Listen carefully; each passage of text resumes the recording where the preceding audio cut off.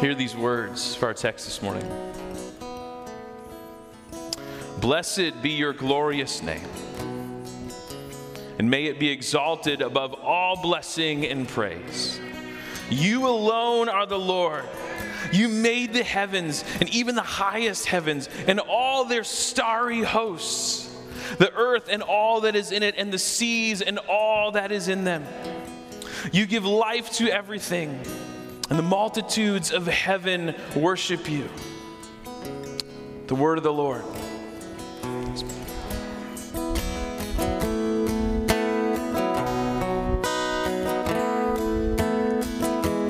Sing like never before. Oh, my soul, I worship your holy name.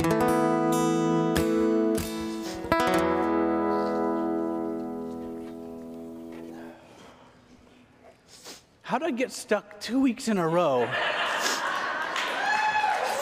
having to emotionally follow up that? I've been doing this gig a long time, and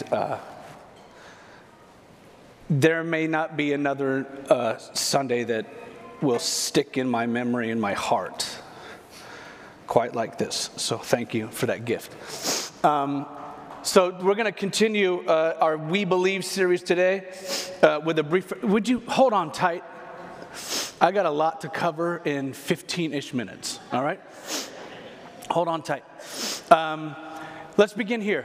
We're going to recite together the Apostles' Creed. We're going to take what we're going to cover today, and we're going to combine it with what we covered last week. This is what we're going to do each week. We're just going to keep building out the Apostles' Creed a little bit and speak it all together. So I'm going to invite you to do that with me here as we begin. So all together, these words. I believe in God the Father Almighty, maker of heaven and earth. If you weren't with us last week, haven't had a chance to watch that service, I want to encourage you to do so. I tried to lay some general groundwork for the Apostles' Creed, some ways of holding the Apostles' Creed, some ways of understanding what it does and what it doesn't do that would probably be really helpful. We're going to hint at those things without going into a lot of the context, so that might be good for you. One thing that I didn't do last week that might be helpful, a couple people have brought up. I'm going to sort of alternate between, I've used interchangeably the full saying the Apostles' Creed and just saying the Creed, okay? So that's sort of interchangeable. I'm talking about the same thing every time that I do that, but I want to set your hearts at ease that I'm not talking about this creed when I say the Creed, okay?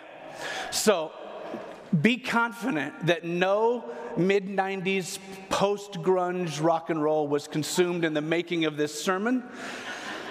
If you don't know who the Creed is, consider yourself blessed and protected by the Lord. We should move on. We're going to focus on two different ways that the Creed invites us to think about and understand who God is. Okay, I'm going to jump right into it. First word is Almighty. It's scattered throughout the Old Testament and the New Testament. It's a common word, somewhat common word in Christian faith. It's a very common word in the Bible. It's a way of communicating not just that God can do anything, but it's a way of communicating that God is in charge, that He is the King who rules over the world. It's the subject of entire Psalms. If you want to look at it, Psalm 93, 96, 97, 103. These are Psalms that will sort of cement that concept that God rules over everything. We don't have time to do those today. You're going to get a lot of texts that you can go look at on your own. I'm going to try to fast forward, okay? The word is also paired in poetry a lot of times. It's a way of trying to further communicate God's power. Isaiah 51:15 is a good example. In Isaiah 51:15 it says this, for I am the Lord who stirs up the seas, it says, and makes the waves roar. It's just this way of trying to communicate, I am the Almighty, the text says. And then if we fast forward to the end of the Bible, the book of Revelation, it's everywhere. This word Almighty is everywhere. Another way of saying God is the King The rule and the reign of God is coming. However slowly it seems to be showing up, the rule and the reign of God is inevitable. And so it's all over that text as well. However, we know that when we use human language to try to talk about God, that we're gonna hit some pitfalls. We're gonna fall short. It's going to be inexact. And so this word does that as well. For some people, when we come to the word Almighty, it says, oh, so I guess God can do whatever he wants. Right? And you can look at certain places in the Bible that seem to confirm that. Psalm 135 says this: the Lord does whatever pleases him. It almost feels unfair, as if God doesn't have to play by the same rules that the rest of us do. And still for others, Almighty, it presents a kind of intellectual playground. It gives you the opportunity to try to poke holes in some things that the Christian faith holds dear. For some, when Almighty comes up, it stokes questions like this. So, can God make a four-sided triangle? Maybe you've heard this one. Can God create a rock so big and so heavy that God could not pick it up? These are the kinds of intellectual gymnastics that some people try to play around Almighty. And frankly, these aren't real attempts, there's not real objections. That C.S. Lewis called these silly games with words. The idea that even philosophical impossibilities are still nonsense, even if you're trying to ask if God could do them. And yet, we come to this word and we have to sort of grapple with it. Well, then why does it matter, or what does it mean for us if it's not all these other kinds of things? Here's what I want to submit to you, that the paradox of Christianity is this, that we situate the might and the power of God differently from the skeptic, differently from the sort of measurements and assessments that the broader culture might bring to it. Here's one of my favorite theologians, and I just love to say his name, Hans Urs von Balthasar. Yeah. Hans Urs von Balthasar said this. Here's a way that we ought to understand the might of God. It's defined by a surrender which is limited by nothing. That we understand God's might, the Almighty God, in a different way. That throughout the New Testament, remember, we see God put on display in the life of Jesus, who ultimately and faithfully embodied a voluntary submission that seems to make no sense. In Jesus, we find the fullness of God in helpless babe that we sing in one of these modern hymns. That in Jesus we find somebody who made himself nothing, even though he was fully God and became obedient to death. That is a different kind of power, a surrender that is limited by nothing. Von Balthasar, he insists this is an inverted way to understand and talk about might and power. That it is essential that we would see the Almighty God and see this unimaginable power of the Father in the force of his self-surrender, in the force of his love, and not what he can do and what he cannot do, what he chooses to do and not choose to do.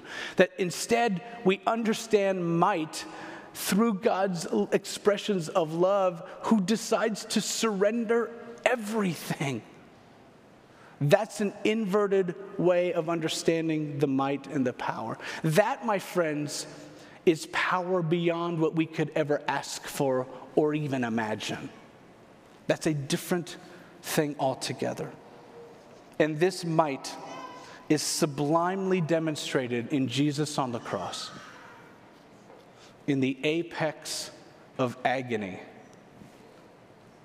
in the summit of suffering, in the depths of degradation. There we see God's power unleashed on an unsuspecting world. Consider that when you hear and speak the word Almighty.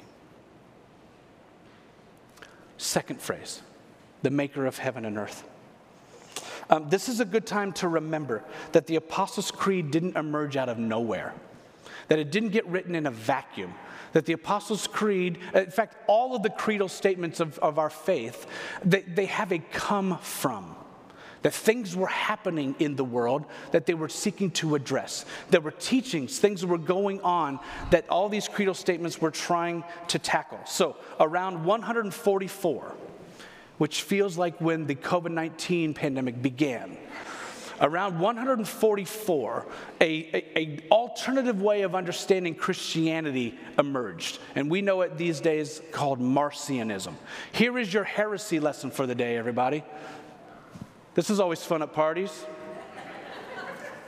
So Marcionism was a, thank you. Here's a broad brush way of understanding Marcionism. There are two gods. There was an evil God associated with the Old Testament who created all material things. And all material things are sinful. And so that particular God we look at as evil. And then there's another God associated with the New Testament related to Jesus, who is a spiritual God. And that God's whole role is to free human beings from their miserable and material existence. Okay? We might summarize it this way. In Marcionism, matter is evil and spirit is good. And this caught on. People bought into, and it was so compelling. This was a heresy that stuck around for 300 or 400 years before it was ultimately disputed and dismissed. And this is kind of what's swirling around in the Christian circles when the Apostles' Creed is being established. So you might see why it would be important that the Apostles' Creed from the very beginning says something like this. We believe in a God who is the maker of heaven and earth. That we don't believe in two gods. We don't believe that the material world is bad and the spiritual world is good. We believe in a God who made everything. One God, one unified God. Does it make sense why this would be an important statement to make? Now, it might feel weird. All right, what am I going to cut, friends? Okay, here's what I'm going to do. Dan, I'm going to fast forward quite a few slides. All right, it might feel strange to bring up a heresy 1,700 years after it was dismissed. But what I want to establish here in my last couple minutes is to show you how this ancient heresy sneaks its way into our modern thinking. That we're not on the other side of Marcionism so smart, so sophisticated that it doesn't influence us. That it is sneaky and it finds its way into our thinking, okay? Here's what I want to say. If we don't faithfully, regularly declare and celebrate the one God who is the maker of heaven and earth, of all things visible and invisible, things seen and unseen, if we don't do that, we might fall prey to three temptations. First temptation would be this, a disregard of the created order. If your mindset, if you carry around with you a kind of worldview that says all matter is evil, and if not that extreme, if all matter is suspicious, or maybe inherently impure, if that's part of someone's worldview, then it's likely that the created order would not be seen as it is, a gift, as a testimony to the greatness of God. Instead, it would be seen as something to be used however you want. To be treated with little regard for its fragility, for its limitations. To have little regard for anyone who comes after you. At best, we passively let the creative order fall apart. And at worst, we believe that it's all going to burn anyway. So we exploit and we abuse. However, when we hold to the biblical understanding of God as the maker of heaven and earth, it challenges this disregard. Among so many spots in the Bible, we have to face with clarity Psalm 24. Here's just one example. Psalm 24. The earth is the Lord's. That's enough. The earth is the Lord's and everything in it. The world and all who live in it. We have to face with clarity these kinds of realities. For he founded it on the seas, and he established it on the waters. That means that you and I are stewards and not owners of the created order. We are not at liberty to do whatever we want. In the Belgic Confession, which is a key doctrinal statement in the Reformed tradition, it says this. I think this is really beautiful. It talks about how the created order is before our eyes as a most beautiful book in which all created things, whether great or small, are as letters showing the invisible things of God to us. Beautiful. Or maybe more simply, a wonderful old hymn that I love, all things bright and beautiful, all creatures great and small, all things wise and wonderful, the Lord God made them all.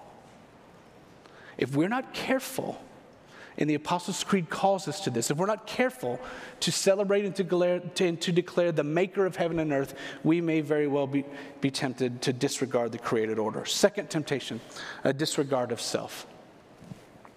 If the belief that all matter is evil, or even considered suspicious, or maybe completely impure, if that's part of someone's worldview, then it's possible to perceive one's own self in the exact same light.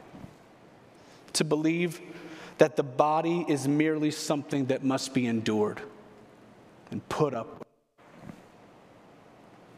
It's an encumbrance, getting in the way of some future disembodied freedom. Whether we know it or not, we all swim in waters that are really seasoned by Plato and this Platonic philosophy around how we view and understand our physical selves. Here's what Plato said about the physical body, that the physical body is a coffin for the soul. How's that for dark and heavy? A coffin for the soul. And for some of us, this belief has snuck into our heads and our hearts over the years and has led to varying levels of, frankly, what we have to name as self-hatred, as a shame of our physical selves and disordered ways of taking care of our physical selves. Others might not present as intense of a struggle, but I think that the approaches to our bodies might be similar. That for some we undereat, and for some we overeat. For some, we physically exercise our body poorly or never.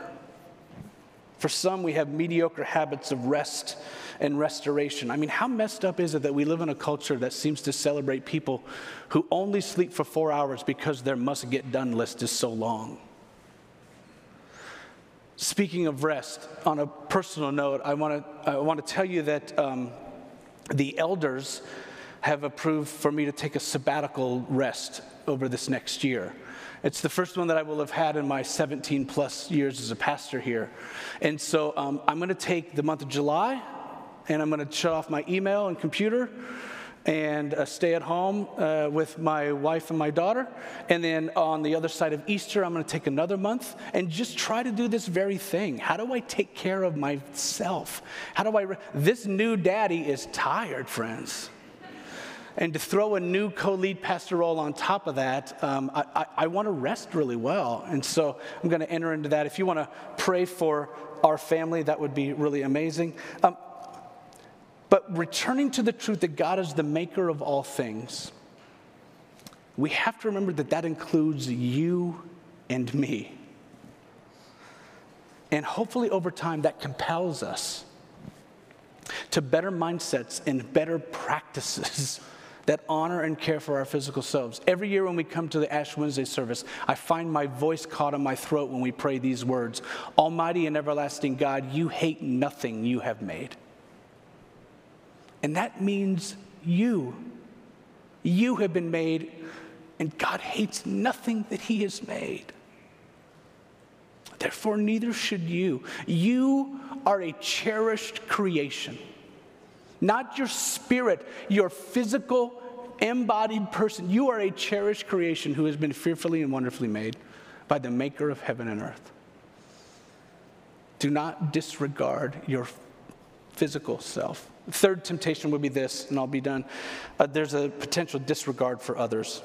If we believe that all matter is evil or even considered suspicious, completely impure, then if that's part of someone's worldview, then in a similar way we can easily see other people as, well, means to an end. We can probably rationalize, justify physical and verbal and emotional and psychological abuse. We can justify using phrases like, well, she just deserved it, or he had it coming. That we can rationalize gaslighting. We can rationalize completely canceling someone. We can rationalize using phrases like, that person is dead to me. That is a complete disregard for the other.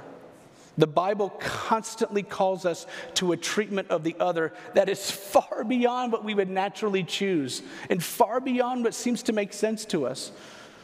A couple of fast ones. Philippians 2:3, it tells us among so many other verses like it that we ought to think of others more highly than ourselves. 1 Peter 3:8 says, be sympathetic, love one another, be compassionate, be humble. Romans 12 in the ESV translation, it says this, outdo one another in showing honor. Outdo one another in showing honor. Each of these texts, they share the belief that all people are created in the image of God and that all were created by the maker of heaven and earth. Friends, we all need to be drawn towards better interactions with our world, with our neighbors, and with our own physical selves. And the Apostles' Creed is lending its voice, is seeking to lead us better in those directions, encouraging us when it highlights the God who is the maker of heaven and earth, all things seen and unseen, visible and invisible. The Creator humbly entered the creation in the person of Jesus in order to restore it, to restore both the created order and everyone who lives in it. And that's what we celebrate each week when we come to the table. And before we do that, I want to invite you to do this with me. I want us to read the text that we heard as we began this teaching, these wonderful words from the book of Nehemiah, as we remember this wonderful reality that we believe in a God who is the maker of heaven and earth. So would you join me in reading these words? Blessed be your glorious name, and may it be exalted above all blessing and praise. You alone are the Lord. You made the heavens, even the highest heavens, and all their starry hosts, the earth and all that is on it, the seas and all that is in them.